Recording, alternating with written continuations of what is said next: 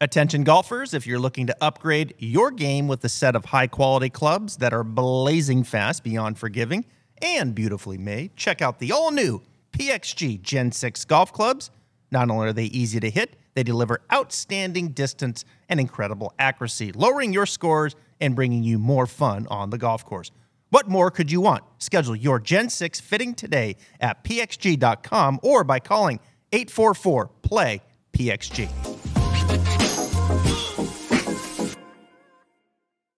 And we're back. Stripe Show podcast on a Tuesday. I'm your host, Travis Fulton. Thank you for tuning in. Thank you yesterday for those that tuned in. Whoa. Got Banks in the backdrop here. Working on his driver swing, total driving. Ripping one down the middle for some further entertainment here on today's show. But, yeah, thank you for yesterday. As the numbers were great, Hunter Mayhem joining us. Great discussion about Wyndham Clark, Oklahoma State right now, taking over. Victor Hovland getting the win at Memorial. Ricky Fowler on his way back getting a W. Wyndham Clark went to Oklahoma State before he went on to the University of Oregon. So lots of Oklahoma State Cowboys. Austin Eckroat, a name that might be brought up today. Oh, no, Austin went to Texas. I'm sorry. Austin Eckroat went to Texas. But UT Longhorns, they're playing some good golf too. Guy joining me here, he was out there in LACC, U.S. Open, makes the long trip now over to Connecticut. That's our guy. Keith Stewart, read the line. How are you, sir? Welcome back to the East Coast. I think in all my years of covering and following golf, there's never been a more appropriate sponsor choice than the Travelers for this week. It's been all of us are looking at one another around the building and the players, and John Rahm came in for the press conference this morning, and it was just kind of like, so we're here now. Here we go. Yeah, right. So a little different media center there in Cromwell than down there at LACC. What do you got going on? You know, TPC River Highlands, we got a pool and a pond. Okay.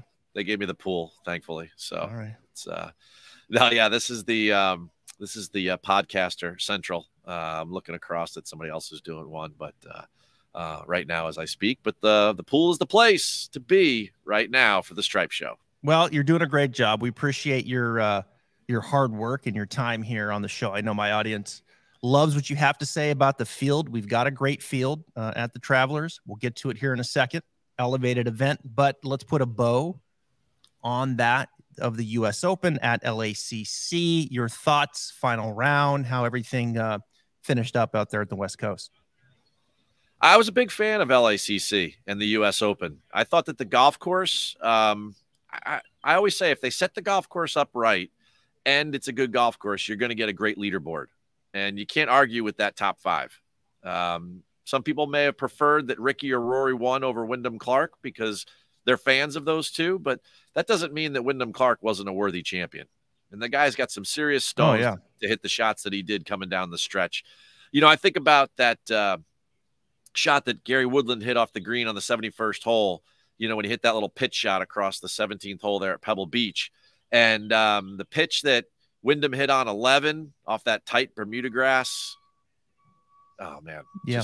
Just awesome. The 3-wood, you know, the complement of talents it takes to hit that 3-wood into 14 where everyone was, you know, kind of screwing that hole up. That just wasn't an instant birdie par 5 on the back 9. To me, I was happy with LACC. The one disappointment is that you wish there were more fans. I can't begin to say I understand why they didn't have 40,000 per day like they did at Oak Hill. I think that definitely would have changed people's perceptions of how the whole thing went down. But outside of that, I mean, you can't really complain about the golf course, the design, and what the USGA allowed to have happen. Rather than try to trick the place up, they just said, "Hey, go play." And did they go soft the first day? But they started at 6:40 in the morning, Travis, and sunset was 8:06. I looked on my phone, and the last players were coming off the golf course at 8:15. So no one brings up pace of play, but they argue that that they made the golf course too easy that day. They kind of have to make it a little easy on Thursday and Friday. Otherwise, they don't get 156 players around the track. Yeah, we'll take some people out. I mean, if it's that big of an issue, then drop it down, 12, whatever, So, Whoa, whoa, whoa, whoa, whoa, you can't whoa. You can't you can't have your leaders finishing in the dark on Saturday. Wait a second. Now that's a totally different discussion.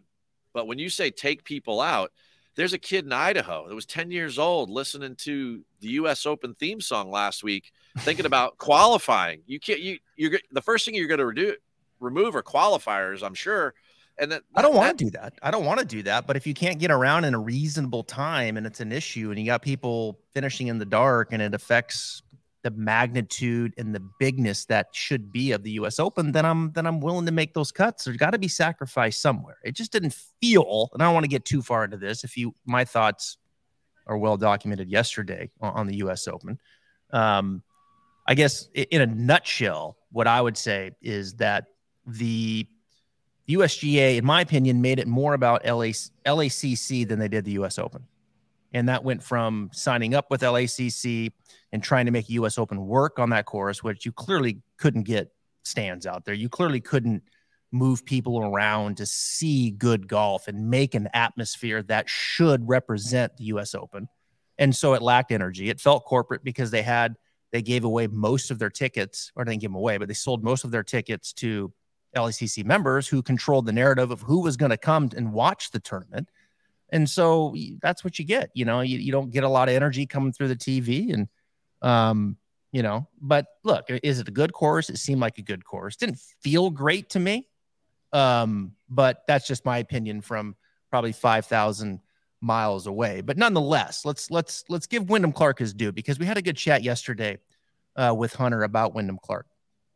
When I watch Wyndham, he's been on the podcast before, and we heard from him today actually, and he's gonna come back here in a couple weeks as well and give us our time. Wyndham's a good guy, but when I look at Wyndham, and I went back and listened to that podcast, and I talked to some of his previous coaches, his agency that used to represent him, I think the biggest difference in Wyndham is really the maturity. And really, I think just being a little bit more at peace with himself, not running quite so hot, and kind of taking it for what it is in a round of golf over a context of 4 rounds. And I think the maturity, Wyndham Clark, the person, the man, more than anything of his game, was the difference that we saw on Sunday. That dude was in charge. He was in control. I didn't think he would come back. I thought you had to go get him.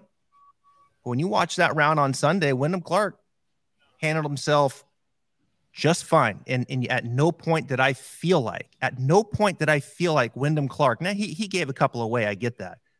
But I didn't feel like he was going to lose the U.S. Open. I just didn't. I mean, I agree. You don't need to no one needs to preach to me how good Wyndham Clark is. Just rewind the tape. Was that our first week or our second week of doing this show, right? Yeah. 75-1 at Wells Fargo. I saw him on the range. That's the point of me going to the pool, right? Is that I walk the practice area. I look at these guys prepare. I walk the golf course. I'm doing it for the benefit of your listeners, my readers, for everybody, right? Yep. There's something to be said for watching these guys live. Yeah. And what I saw that week at Wells Fargo touched me in my competitive soul, right? I'm like, this guy is ready to do something good. And the numbers back that up. Don't get me wrong, which led me to go watch him. But when I watched him hit the ball, I was like, man, this guy's got a presence about him. This is pretty cool. And stars develop from somewhere. Yep. And, Cam Smith just didn't he just didn't appear. Right. Over time, these guys, they progress, they get better. So I'm one of the least, I'm the last person that would be surprised that at 60-1, he could pull off a U.S. Open win. I mean, he sat there in the last group with Xander Schauffele at Wells Fargo, stared him down and won by 4. I mean, the guy's good. And I was, with his story and everything, enough has been made of it already. But for sure, what a wonderful guy to have be our national champion. So yep, I agree. Congrats to him and his team. Yep, I agree. And a smaller team, because he's doing it with his caddy, John Ellis. So there is no entourage of swing coaches and short game and this and that that's following him around. Now he has a a sports psychologist that he started with just about 6 or 7 months ago, and she's really helped him. But yeah, it's cool. I like it. He, he's one of those guys that I think came out of college. He won the Pac-12 championships in Oregon, and he's a stud. He was player of the year. Yeah, and he was a stud, and he kind of got knocked down a little bit, and then he was still finding himself from the passing of his mother, and so he kind of was finding his way, and he's, I think, internally has dug deep, looked himself in the face, got to make a couple changes, chill out a little bit, be a better person, this and that. And by golly, it's cool to see. His last 4 tournaments he's played, he's won twice, both folks. Wells Fargo back in May, and now the U.S. Open last week in L.A. Now, we're not in L.A. anymore. I don't want to talk about it anymore. I'm over the USG. I'm done with it. I'm done with it. Anybody finishes in the dark this week, my head's going to explode. Well, hey, that was a bad decision. But, the fact that, everyone's pulling apart this golf course, it's just, they just weren't there. They just don't know how good it is. Now, well, this golf course now, wait a minute. This golf course I've played, TPC River Highlands. I've played this course a couple times. Oh, it's a fun golf course. It is fun. Yeah. It is. That's the best way to describe it. It's the way I describe it every year. It's fun. It's not long. It's not long. It's under 7,000. I think it's the second shortest course on the PGA Tour, I believe. Correct. Par 70 they play it at. Not all par 70s are the same.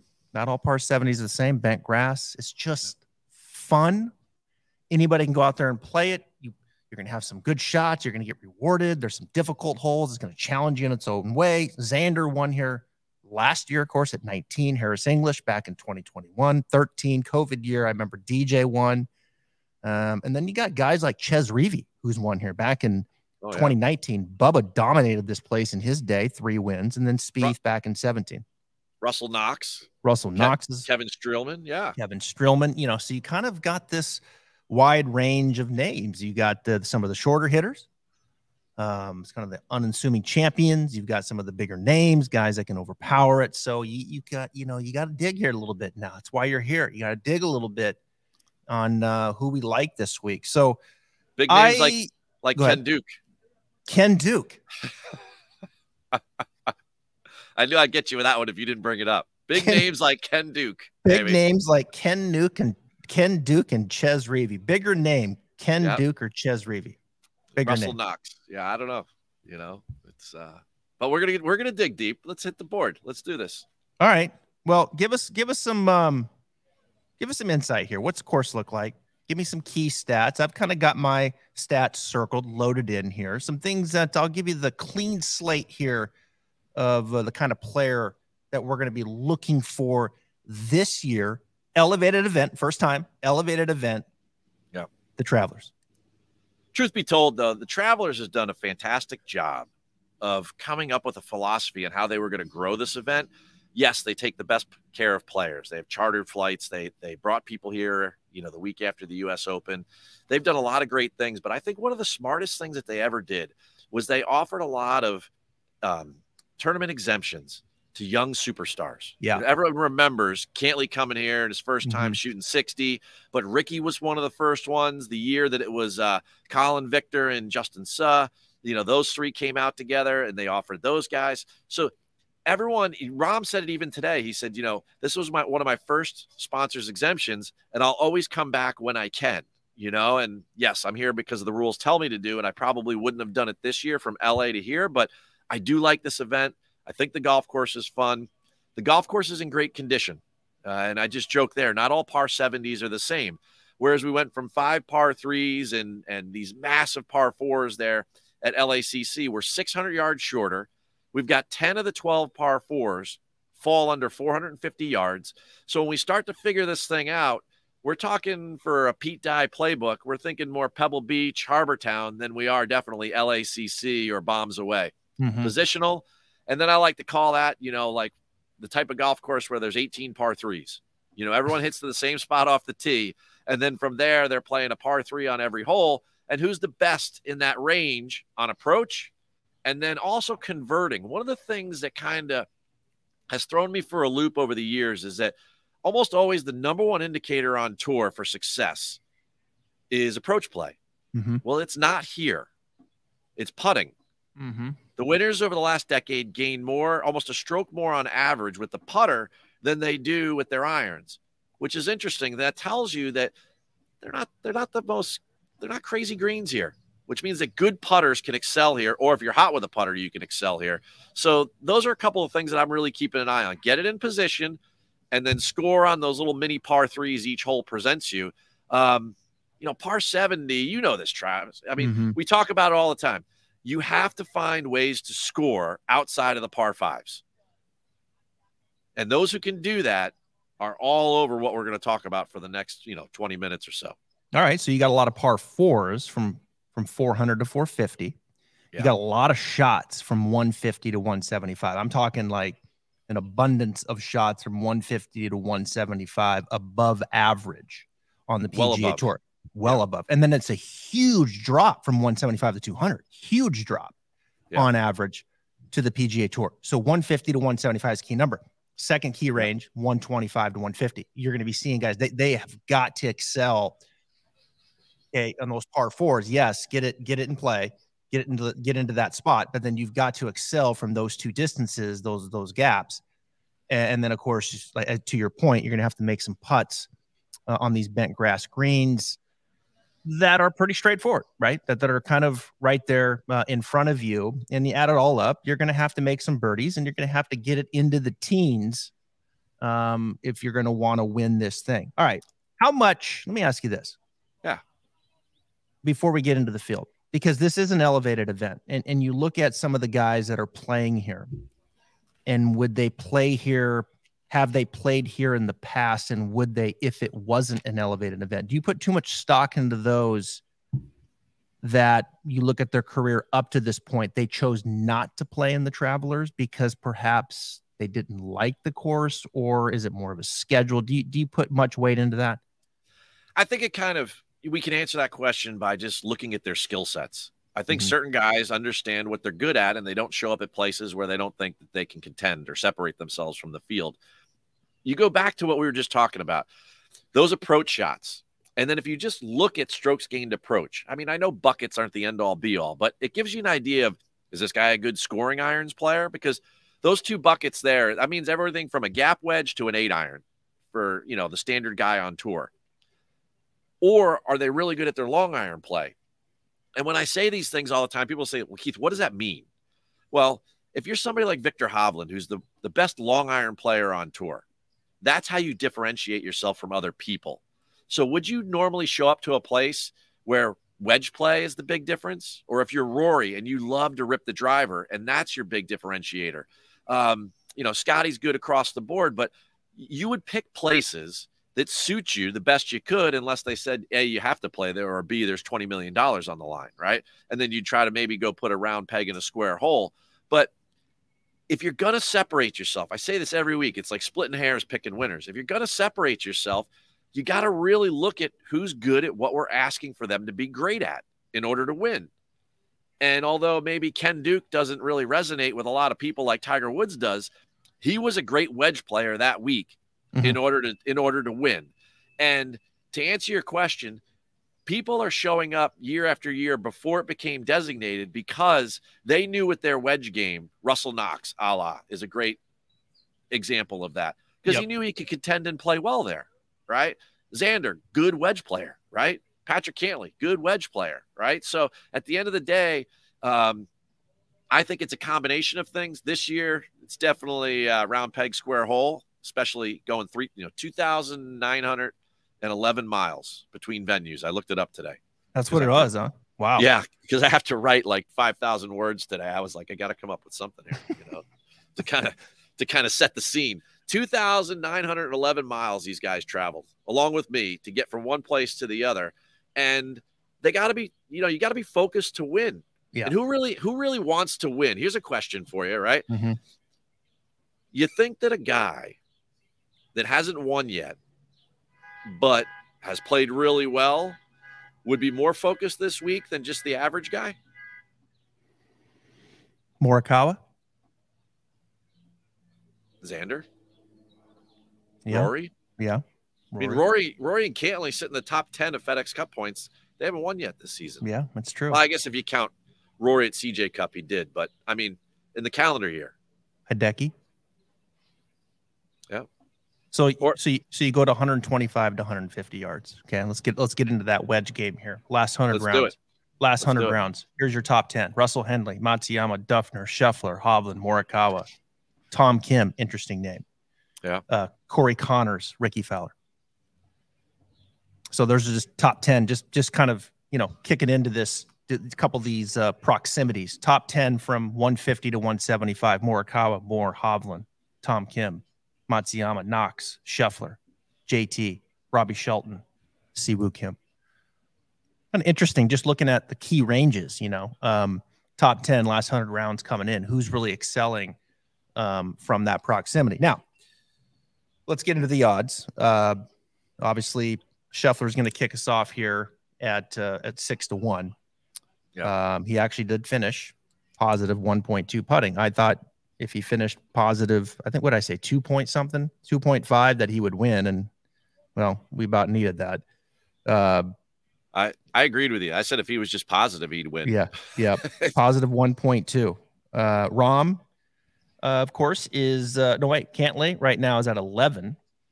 Oh, Cantley's at 11. McIlroy's 12. Rahm's 12. And then we'll stop at Schauffele at 14. Yeah, Scheffler did make some putts. He did give a couple away at times, as we saw.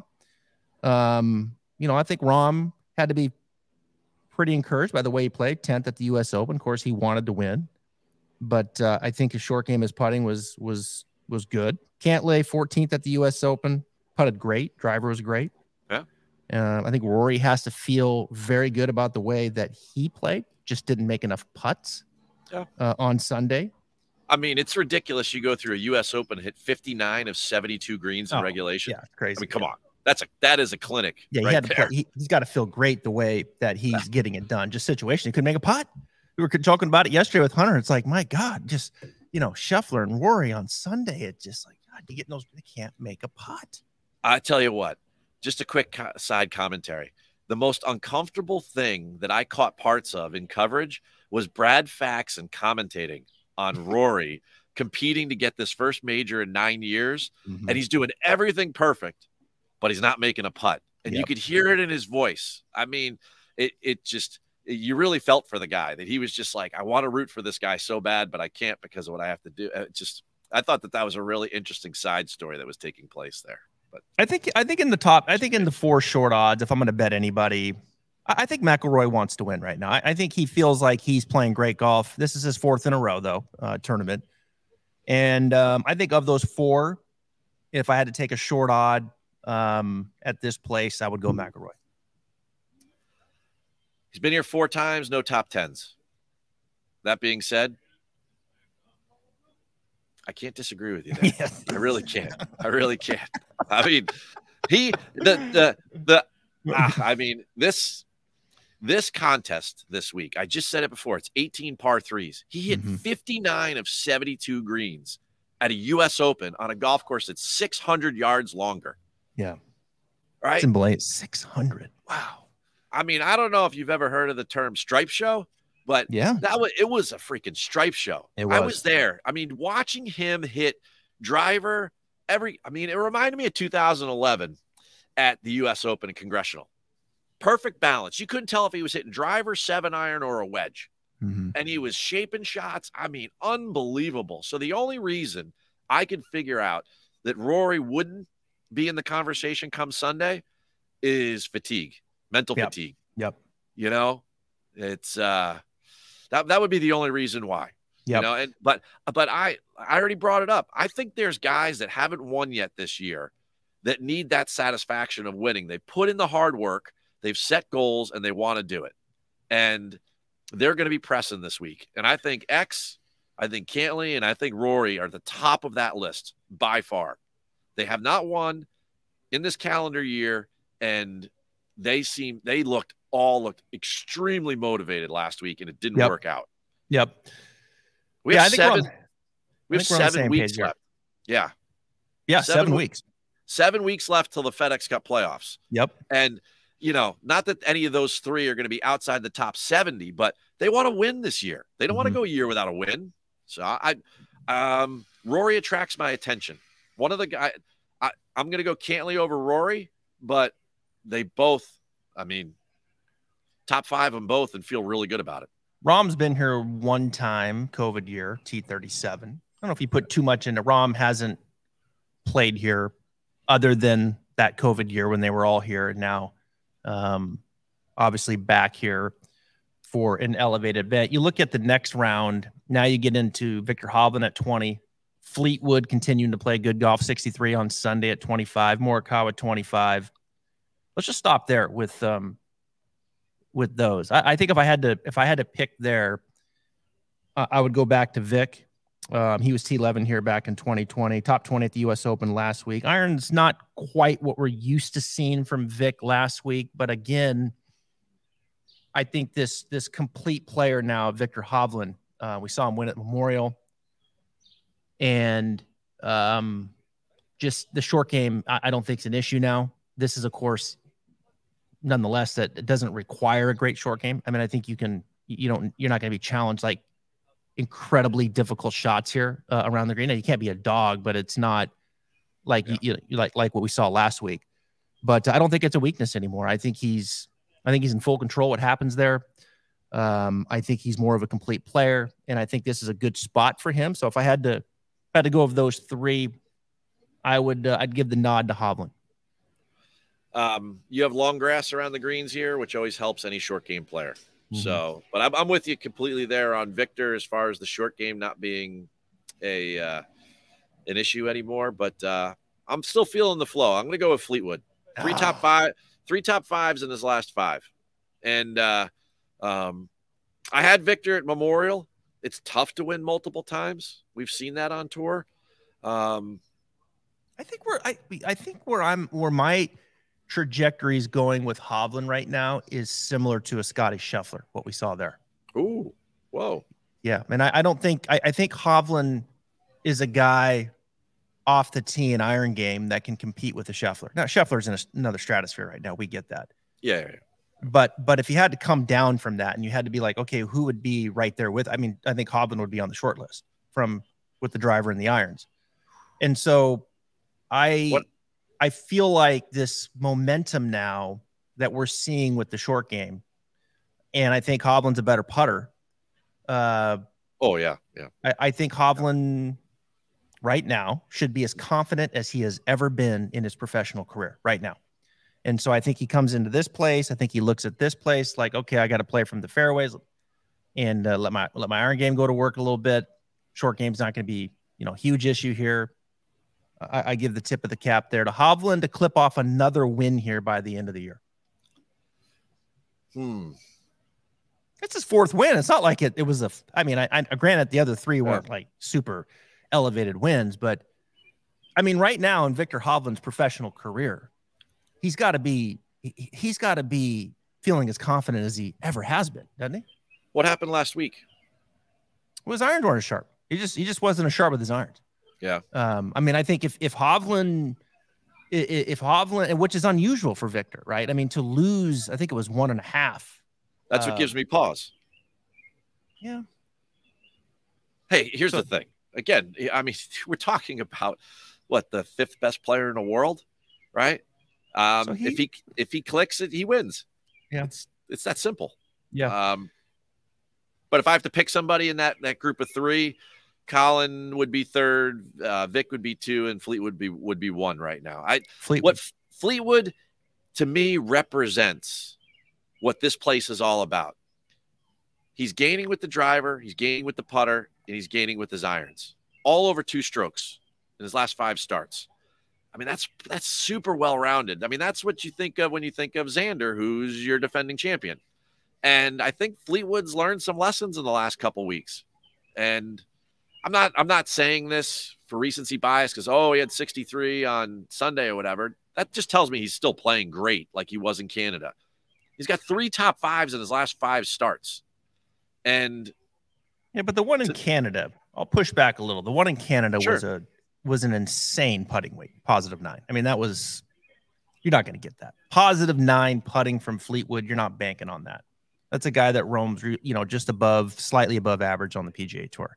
So he, I agree. His driver's has been elite. And so has Victor's, by the way. I mean, both of them are driving it elite. So it comes down to, between those two, who's been the better iron player over the last, I'd give the nod to Fleetwood, no question. I think Fleetwood has been a little better iron player than Victor.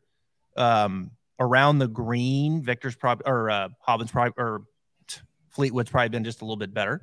Mm-hmm. And then putting, pretty close.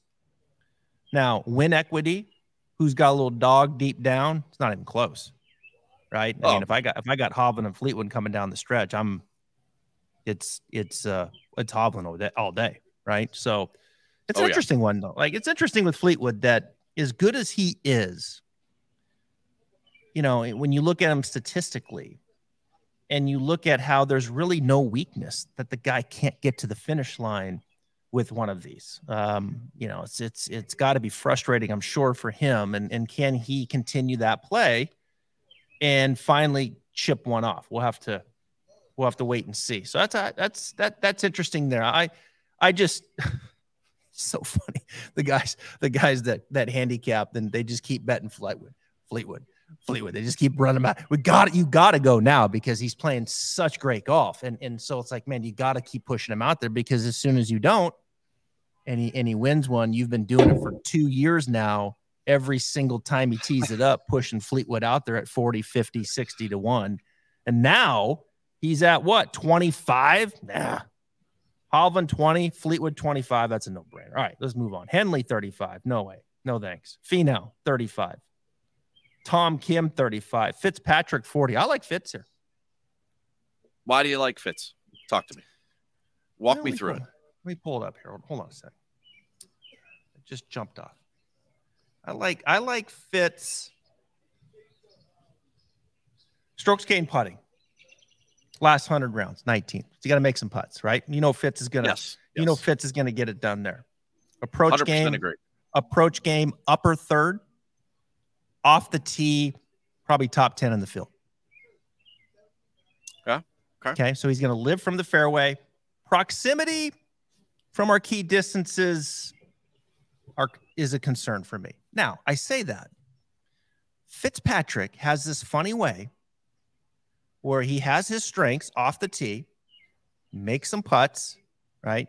He's going to make a lot of birdies. He's going to play from the fairway, all these things. And then he has his weaknesses, which is his overall approach game, right? And then at times he'll go +4, 5, 6, and he wins. And that's what we've seen from Fitzpatrick. And so if I'm going to roll with Fitzpatrick, and here's my theory, if I'm going to roll with Fitzpatrick, I'm going to roll at a place where iron game, we're going to be living from 125 to 175. And that's where I'm going to expect him to pop and let the putter go to work and get that thing to 17, 18 under. I kind of view it in an opposite light. I just, if I'm at a place where we know the total focus is that approach category, and that's the one place where, I don't think putting, but you just said putting was number one. True. But you have to create those opportunities inside 15, 20 feet. Right. And we know about the buckets. It's been well explained by you already that, it's this wedge through 9-iron, these scoring irons that you have to hit well.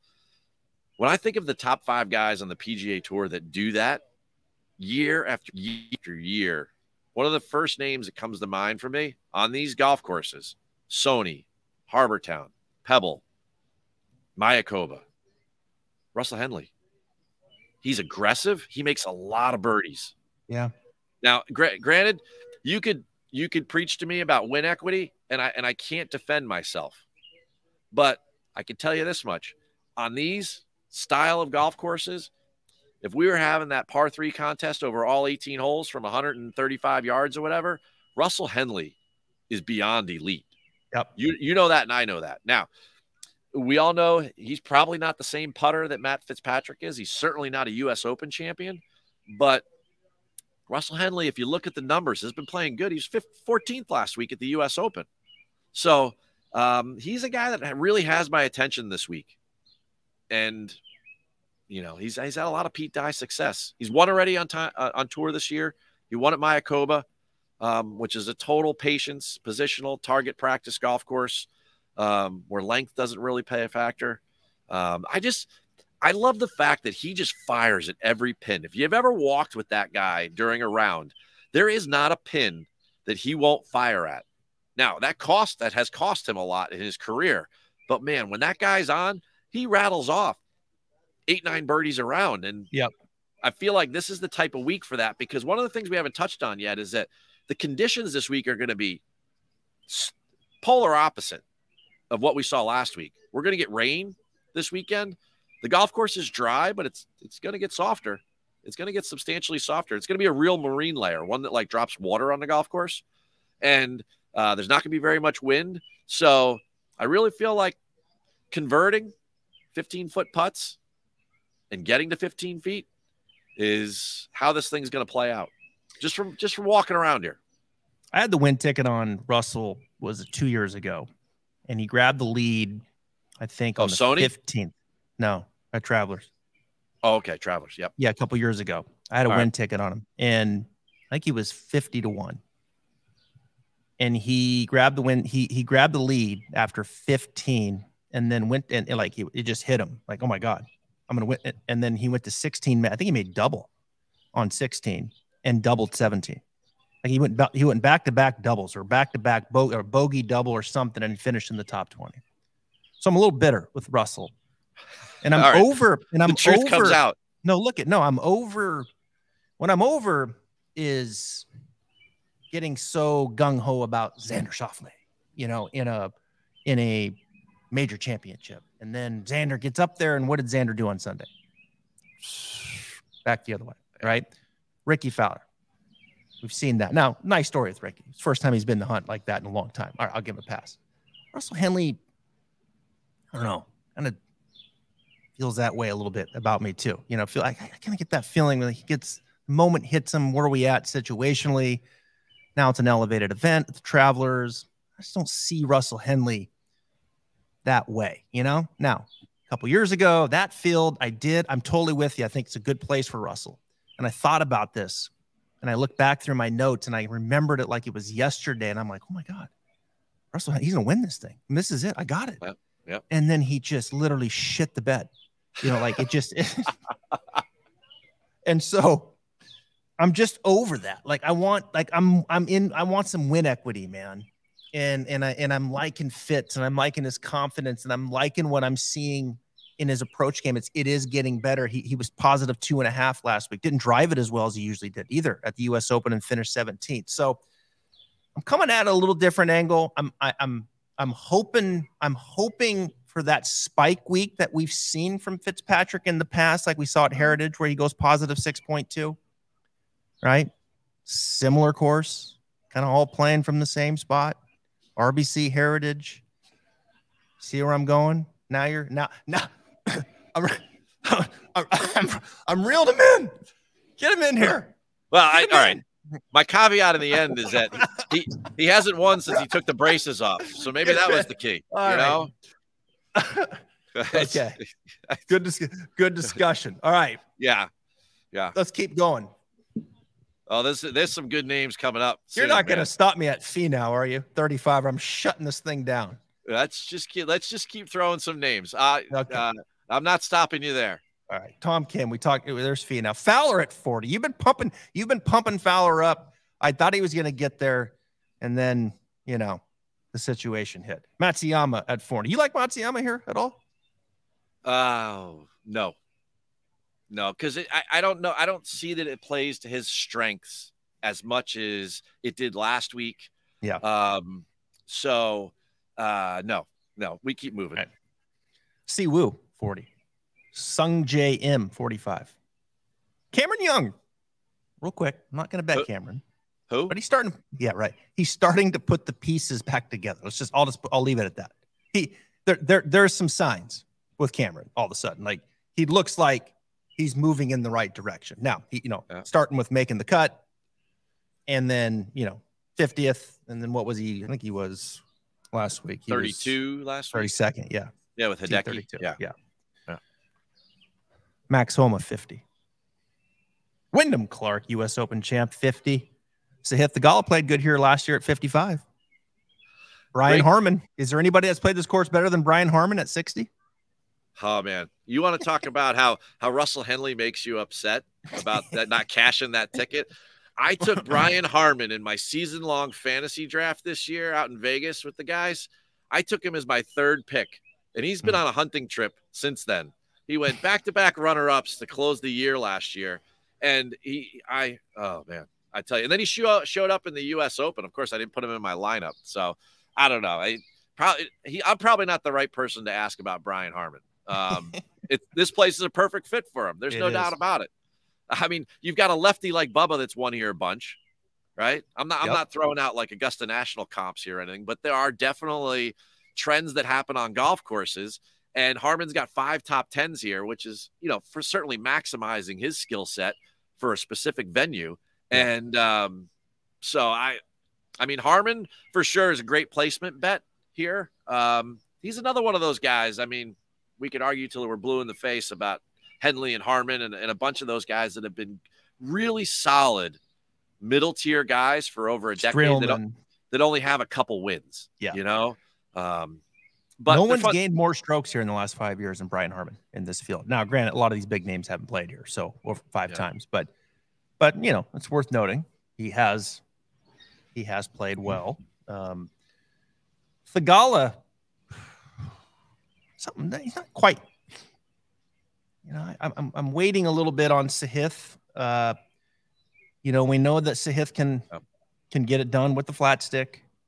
Yeah. We know the driver is his bugaboo. Can he overcome that this week? His approach game, okay. We know a short game can be spectacular. He's kind of just treading water, it seems, right now. Sahith, I think I'm going to probably stay away from him this week. So you're in that price range, right? 2 guys, Sahith, or do you want Denny McCarthy? Because they're both great putters, right? But don't you think the way that somebody and I'm just using the name Denny McCarthy but look at what he's done. He's drastically improved his approach game. He gets the ball in play off the tee. I just don't see that kind of progression from Sahith. Obviously an extraordinary player. Don't get me wrong, But at the end of the day, working toward that first win, I feel like DMAC has taken those types of steps to get it done. Yeah. Fleetwood's taking those types of steps to get it done. I just feel like with Sahith, it's always like a roller coaster. It's like, for sure. And it's for me, it's a little bit too emotional at this moment to pull off the win, because as the thing comes to a crescendo, man, it's just tough to ride that wave. Look at the way he crashed at the WMPO last year. Look at the way it fell apart here at Travelers, right? So get the control that Wyndham has, maybe a little meditation. Maybe that helps. I don't know. But if I'm in that category there, I'm looking at guys like DMAC or a really nice young player that's progressing rapidly, like a Wyndham Clark. You got to have your eyes on a kid like Austin Eckroat. I mean, this kid's a stud. Yeah, I mean, he's University of Texas. That is not Oklahoma State. Eckroat. Yes. Oklahoma Hornets. Yes. What's interesting? Eckroat's down the board a little bit, but we'll just comment on him real quick. I met Austin. Was it probably 3 years ago at the PXG College Showcase? He was one of the first kids in that group, and I got to know Austin pretty well, and we stayed in touch. And I did a thing on Golf Channel with him on the show called The Cut, and he travels with his dad out there on tour. All right. And that's his team, and obviously has his caddy. But when I watched Austin play in this college showcase event, and there was a bunch of guys there, and you could just see the confidence in the internal swag. Like, he just was comfortable with who he was and what he was capable of doing and what his strengths were. And you got a feeling that when he got out on tour, there was going to be a learning curve. And I caught up with him in Vegas out there at the tournament, and he was just getting his feet underneath him. But you could just tell, man, it's coming, I'm fine. I'll just got to do a little bit better here, a little bit better there. But I'm figuring this thing out. Yeah. And sure enough, he's starting to figure it out. I mean, he's a confident player, not a very big guy, not going to overpower anything, but he is one of those guys that you kind of get the feeling of, okay, and Austin Eckroat is he a younger Kevin Strillman? Is he a younger Ches Reavie? Is he a young, is he that kind of guy? No. I think the ceiling's much higher there. You think so? Okay. Just purely from this is going to sound tough, but I don't know how else to put it.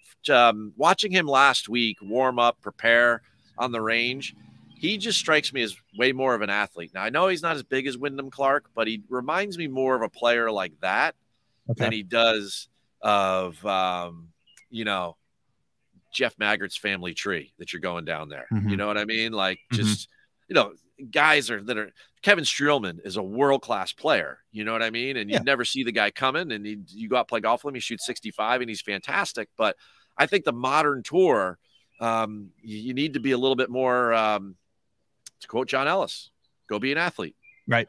Right. And Austin Eckroat strikes me as an athlete, and he's got a little bounce in his step at a US Open where there's some big names on the range. And I saw him walking around, and I was like, this kid's got a little self-belief. I'm going to keep an eye on him. Yeah. And I like what I've seen. He's not scared. He's not scared. No, he's not scared. And the one thing with Austin is that, his driver, he'll keep it in front of him. His iron game, when you look at it, I think he's starting to figure it out. It's really improved over the last 3 months. His iron game has gotten better. I think his short game, he was very good last week where he finished 10th. And his putter, it's right there. He's had some good weeks and he's had some bad weeks. Is he ready to win this kind of event? Seems like a big ask, but I'm with you at 125, 130, somewhere in there. I'd sprinkle a little on Eckroat for a long shot to win here, because he's got that inner belief. He's got that swag. He always has, and he's starting to figure out the PGA Tour life out there, which is cool to see. In this range that we were at, is Wyndham Clark going to go back to back this media tour that he's on? He's going to be a bit exhausted. Max Homa doesn't seem to be playing all that great of golf. Another miscut last week. I'm not going to lean into Cameron Young. I'm not going to lean into Sung J M. Jason Day's at 50, pass. Brian Harmon at 60. Not going to play him to win. JT at 60. Would you rather play JT or Harris English at 60 to 1? I plead the fifth. Come on. Okay. What kind of question is that? Justin Thomas is 60 to 1. Oh man. Do you find it strange? JT's tweeting in on Sunday. It just seemed a little unusual from JT. Just seems, I don't know what's up there. I really don't. I don't know what's up with JT. It kind of struck me not like JT to be tweeting in on Sunday. I mean, hey guys, the course and this and that, and making a prediction on who's going to win, and then they're going to go live with Homa and all that fun. All that stuff is fun. Don't get me wrong. Just didn't strike me as JT. We got time for JT? Go for it. Right? I think about, a grip on your club's like a grip on your world. And JT is who are his buddies, right? Ricky Smiley and Jordan, the original spring break crew. And they're going through an evolution like we all do in life. Yep. And I think that his dad has been his coach. His dad is the CEO of Justin Thomas Enterprises, right? I also think that Jordan has a kid in an RV. Ricky has a kid. Jordan's got probably another kid on the way. All of these things just kind of point towards JT tweeting on a Sunday is like, hey guys, I want to join the party. I'm not there, but I want to join the party. Mm-hmm.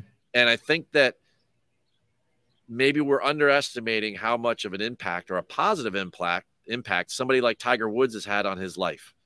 So I think that JT is a top 10 player in the world and will be, and probably will win another major, but he'll definitely win multiple times on tour again. But I think he's going through a little bit of a life evolution. And like so many of us, he's just trying to figure it out. I've been through him. You've been through him. Sure. So I'm not slighting his game. I just feel like other parts of his world aren't in the place to allow him to be super comfortable in his game.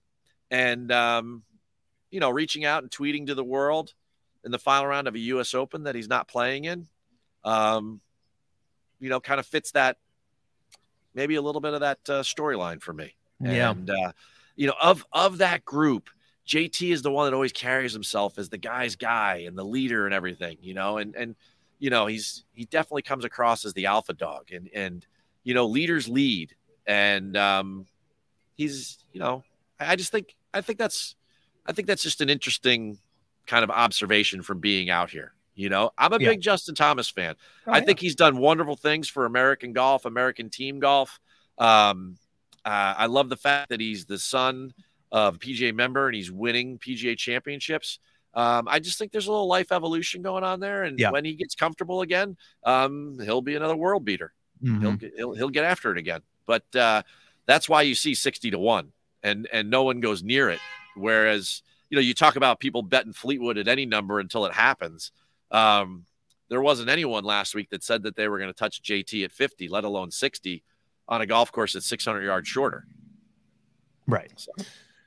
Yeah, and I think game-wise, it's just this frustration of putting that I'm sure now has leaked into other parts of his game. And so, you know, you kind of hit the bottom, right? We've seen that with players where the putter just doesn't cooperate, and then it just slowly filters in through the rest of the game. All of a sudden, your driver's not as clean, your irons are not as clean, you can't get up and down, you get a couple bad breaks, and you shoot 81 at the U.S. Open. And so I've seen that many, many times. I think that's the most impressive thing with Scotty Scheffler is as bad as his putting has been, just how absurdly great the other parts of his game is like that. And if it continues, will there be some erosion from that part of the game as we've seen, you know, from guys that we've seen in the past? Like it happens all the time where the putter can weigh on you. Like you're putting, you're right there and you can't make putts.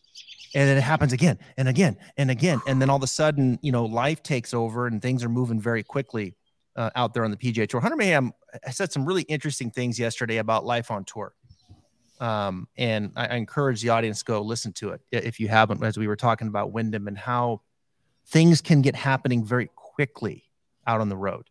Mm-hmm. And they can snowball really, really fast if you don't watch it. And so it was some really interesting insight about the struggle, because you're going to have struggle, and JT's going through the struggle. Jordan Spieth went through the struggle for 3 years.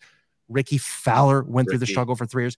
Sure. 3 years, guys. I mean, both Ricky and Jordan were 3 years. And so let's hope it's not 3 years for JT. Let's hope that's not the case. All right. Where are we? Minwoo Lee, 65. It's not a major, so he's not going to play well. So you kidding me? He hit a 407-yard drive last week. Wow. On 16. Speaking of swag, Minwoo's got swag. Well, Minwoo's got a lot of swag. Shane Lowry's got a little swag in himself too at 65. Denny McCarthy, Connors, Eckroat now is at 80. Just updated. Man, he's getting played up. People are betting this as we time as out. we talk. We talked about it. He just dropped 20 points. I know. Right? I mean, this is the real thing on Tuesdays. Come on, folks. Pay attention. As soon as you hear the name, hit it, because it's going to drop. It's going to drop. It's going to drop. Adam Scott, 90. Keegan Bradley, 90. Jaeger Baum at 110. Woodland at 110. There's my boy, Ludwig Aberg, 110. I like watching that dude play, man. I'm excited to watch his career as he gets out there on the PGA Tour. Sponsor exemption, right, Ludwig? Yes. Yeah. Yes. Anybody through that range? We talked about Eckroat already. Anybody else there that you would be willing to throw a win ticket at? McCarthy, you know, look, I've been touting McCarthy. I was all over him at Memorial. He finished second to your boy Hovland. I'm gonna pass this week though. I want a little more difficult golf course for McCarthy. Oh, that's an interesting take. I like that. I need more teeth. McCarthy, to me, I like. Don't get me wrong. I like where he's going with his game. I do, and it's been well documented. But I just need a little more teeth here.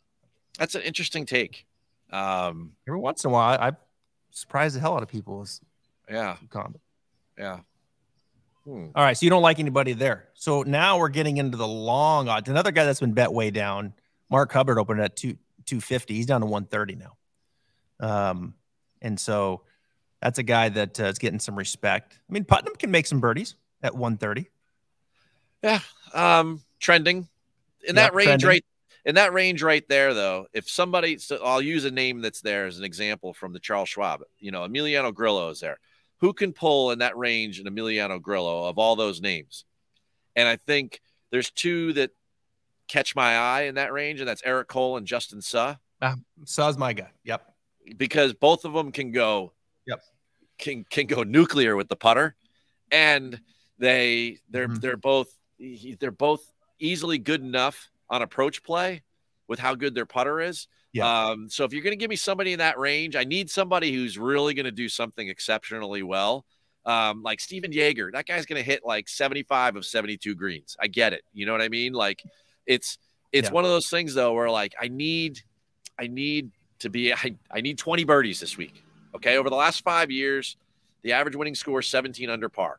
Right. Yeah. There's a chance there's going to be a playoff. I need a birdie on the first hole of the playoff. Right. I mean, it's just one of those things where I need guys. I don't mind if he's going to make a couple bogeys. I don't even mind if the guy makes a double or if like Tom Kim makes a quad. I need a guy that can get to 20 plus birdies this week. That's like the number one thing written on my list. Who can make 20 birdies on this golf course? And then you break it down from there. Who can do that? And I think either Cole or Suh can do that, especially, I mean, the way they putt is just ridiculous. So in that range, that's where my head's at. Yeah, I think Suh. Suh's my guy, definitely in this range here as a long shot. He's going to make birdies. Yep. You look at him over the season here. He's definitely in that upper. I'd say he's in the top 30. When it comes to making birdies. I think his putter obviously is his strength around the green. Probably not quite as clean, but I'm willing to look past that this week. But if we're looking for that angle, right? That's what we're looking for. We're looking for an angle to sprinkle some money on. I would definitely give the nod to Justin Suh. And it's good to see him now. It's good to see him on the telecast, right? Playing well. First tour event, right? Really is. Sponsors exemption for him, right? Back when the three came through, Hovland, he and Colin. Yep. He's ranked third in the field of a designated field in strokes gained putting. Mm-hmm. So if we can get the iron game to go 3 or 4, then that guy is going to be in the conversation come Sunday. And at 150 or whatever you mentioned he was, what's he 175? Mm-hmm. He's, I mean, that's what you need. I mean, that's down in that area of the list, folks. There's the miracles don't happen on the PGA Tour. You need some skill that's going to be above and beyond, and the guy's above and beyond with the putter. Yeah, he's got to be exceptional. Yeah, right. Yeah, and he is. He's exceptional with flat stick. I mean, he's right there with. Yeah. I mean, I don't think he's Denny McCarthy or Taylor Montgomery, but he's right under that.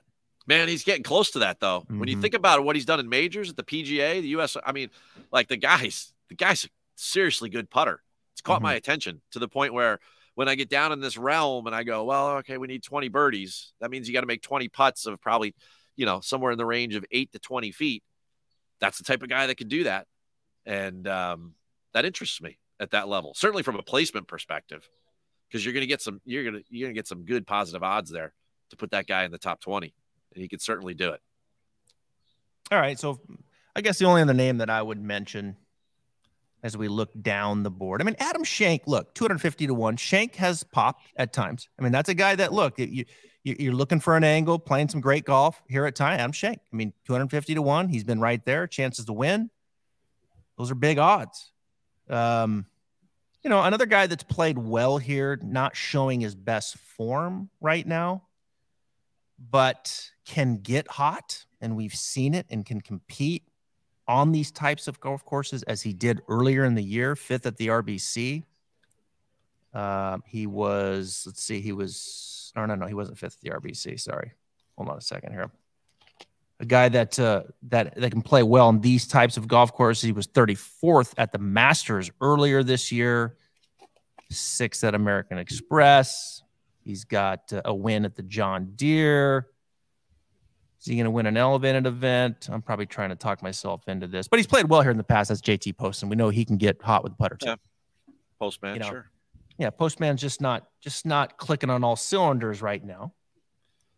But you go up to Traveler, he's coming off the missed cut. U.S. Open, he was 38th at the moment. It's a lot of greens in regulation. He's a great iron player. His iron game is not. I need a little more from his irons, right? JT can fill it up. God bless that guy.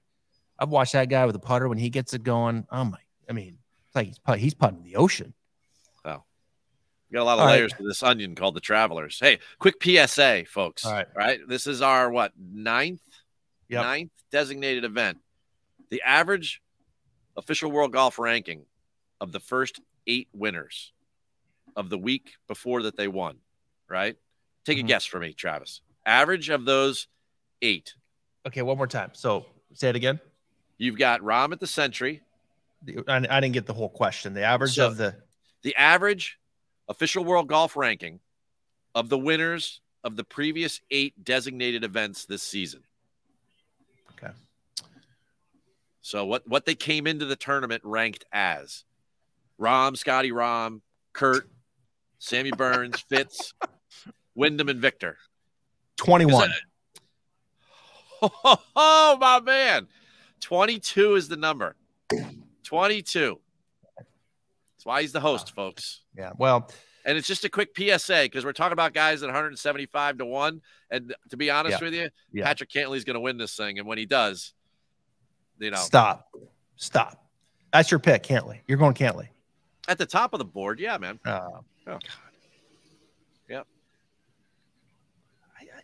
I don't know why I'm like why I feel fatigued on Cantlay and Xander all of a sudden. Can you explain that to me? I just feel fatigued. I feel kind of mad at him. I don't know why. Like Xander, I just like it kind of expected that on Sunday, right? I just like having these conversations about Cantlay and Xander. Maybe because they just haven't. We're coming off a major and they haven't won a major, and I'm fatigued on. He's a great player, no weaknesses, and I'm guilty of it too. Cantlay, great driver of the ball. It's going to really bell rip my LACC, and these guys, they don't win a major championship. So it doesn't mean that they're awesome players. Don't get me wrong, folks. I'm just like in having these conversations week in and week out, major championships. I feel fatigued with Patrick and Xander, and that's a weakness because I shouldn't be. I shouldn't be fatigued for this week in the Travelers because it affects my attitude towards them and my critique to them, and I don't want that. But I can't, Patrick. I can't go there. They're the 2 highest ranked guys on the FedEx Cup points list that haven't won this season, this wraparound season. There's a lot of urgency there. There has to be. Yeah. Right? Yeah. I mean, there has to be. I mean, you've got 2 guys on the Ryder Cup team, and I'm not saying that Cantlay or Xander would work their way off the Ryder Cup team. Yeah. But you've got 2 guys on the Ryder Cup team right now that no one thought were ever going to be on the team. Yeah. One is Brooks, and the other one is Wyndham Clark. Right? And I can't say Brooks is on there for certain, but come on, let's be real, folks. Right? Like, there's 2 guys there, so 2 guys are getting bumped. Yep. That if you and I did a pod on January 1st and we had picked our 12, there's 2 guys there that are getting bumped. So nobody wants to be that guy. You know that JT doesn't want to be that guy. His partner's on that team, right? So at the end of the day, I think there's just a huge sense of urgency, and the reason that you're getting fatigued, everyone's getting fatigued on these 2 guys because they're in the conversation every week. Every week their odds are better than 16 to 1 to win, and then they don't win. So people get tired of that. Yeah. And there's no emotional component to those 2 when they're in there because you feel like they should, as it is when like Fleetwood gets close or Hatton gets close, because they're up in the 30s, or Lowry or somebody like that gets close. Denny McCarthy gets close. People get caught up into the, the emotion of the whole thing, right? Ricky gets close, right? These guys are expected to win and they haven't won yet. And that to me is why we're getting tired of it. You Yeah, know? there's fatigue. There's fatigue. And it's like, they'll get one. They're going to win one. Are they? I don't know, man. I mean, if I had to say, I think Cantlick gets one before Xander. I think Xander's probably a slightly better player too. And I just what I see Xander on Sunday, and it hits him. I mean, what we went? He went 62, 69, 72, 73. And look, it's hard to win, folks. I get it in major championships. And we talk about it and we break it down and we want them to win and we pick them and this and that and they want to win. But at the end of the day, like when you follow golf as closely as we do, there's those intangibles and that dog, when the moment hits, I want to see situational strokes gain. That's what I want to see. Yeah. When that moment hits the player, how do you respond? Now, Xander, I thought took some steps last year. His win at Scottish Open, I thought was impressive. Very good. And so I thought he took some steps. Now, major championships, I still think the moment feels a little too big for Xander at times. It just feels that way. Like he knocks it in the water on 16 in the Masters after racing up to the leaderboard, up to the top. And just not even a factor over the weekend. Putts coming up short. I don't know. Just feels like he's missing that next internal press the pedal down. I'm going to win a major championship. I'm that guy. We see it in Brooks and Spades. We see it in JT when he's in the hunt. That dude's going to rip your head off. Yeah. Tiger obviously was in a league of his own. But we see it with Scotty, and we've seen it with John Rahm. I don't know. Like I just don't see it yet with those two. And would I be surprised if one of those guys won this week? I wouldn't be surprised at all. Xander won this last year. Patrick Cantlay's won multiple times on the PGA Tour, and he's won some good events. Yeah. But I'm just fatigued. Champion. I'm just fatigued right now on him, and I can't bet him this week. So I'm hoping that they miss the cut. I'm sorry. Hey, everyone's fatigued. 2,911 miles. It's the week after. What? It's the week after the U.S. Open. Everyone's fatigued. It's okay to be fatigued. I want you to. It's all right. Go meditate. We'll see you. All right. Hey, great stuff. We appreciate your hard work, Keith Stewart. Read the line. Enjoy your week of the Travelers, and then go home. Take some time off. Will you? I'm gonna jump in this pool. Do it. All right, buddy. There we go. All right. Good stuff. All right. Thank you.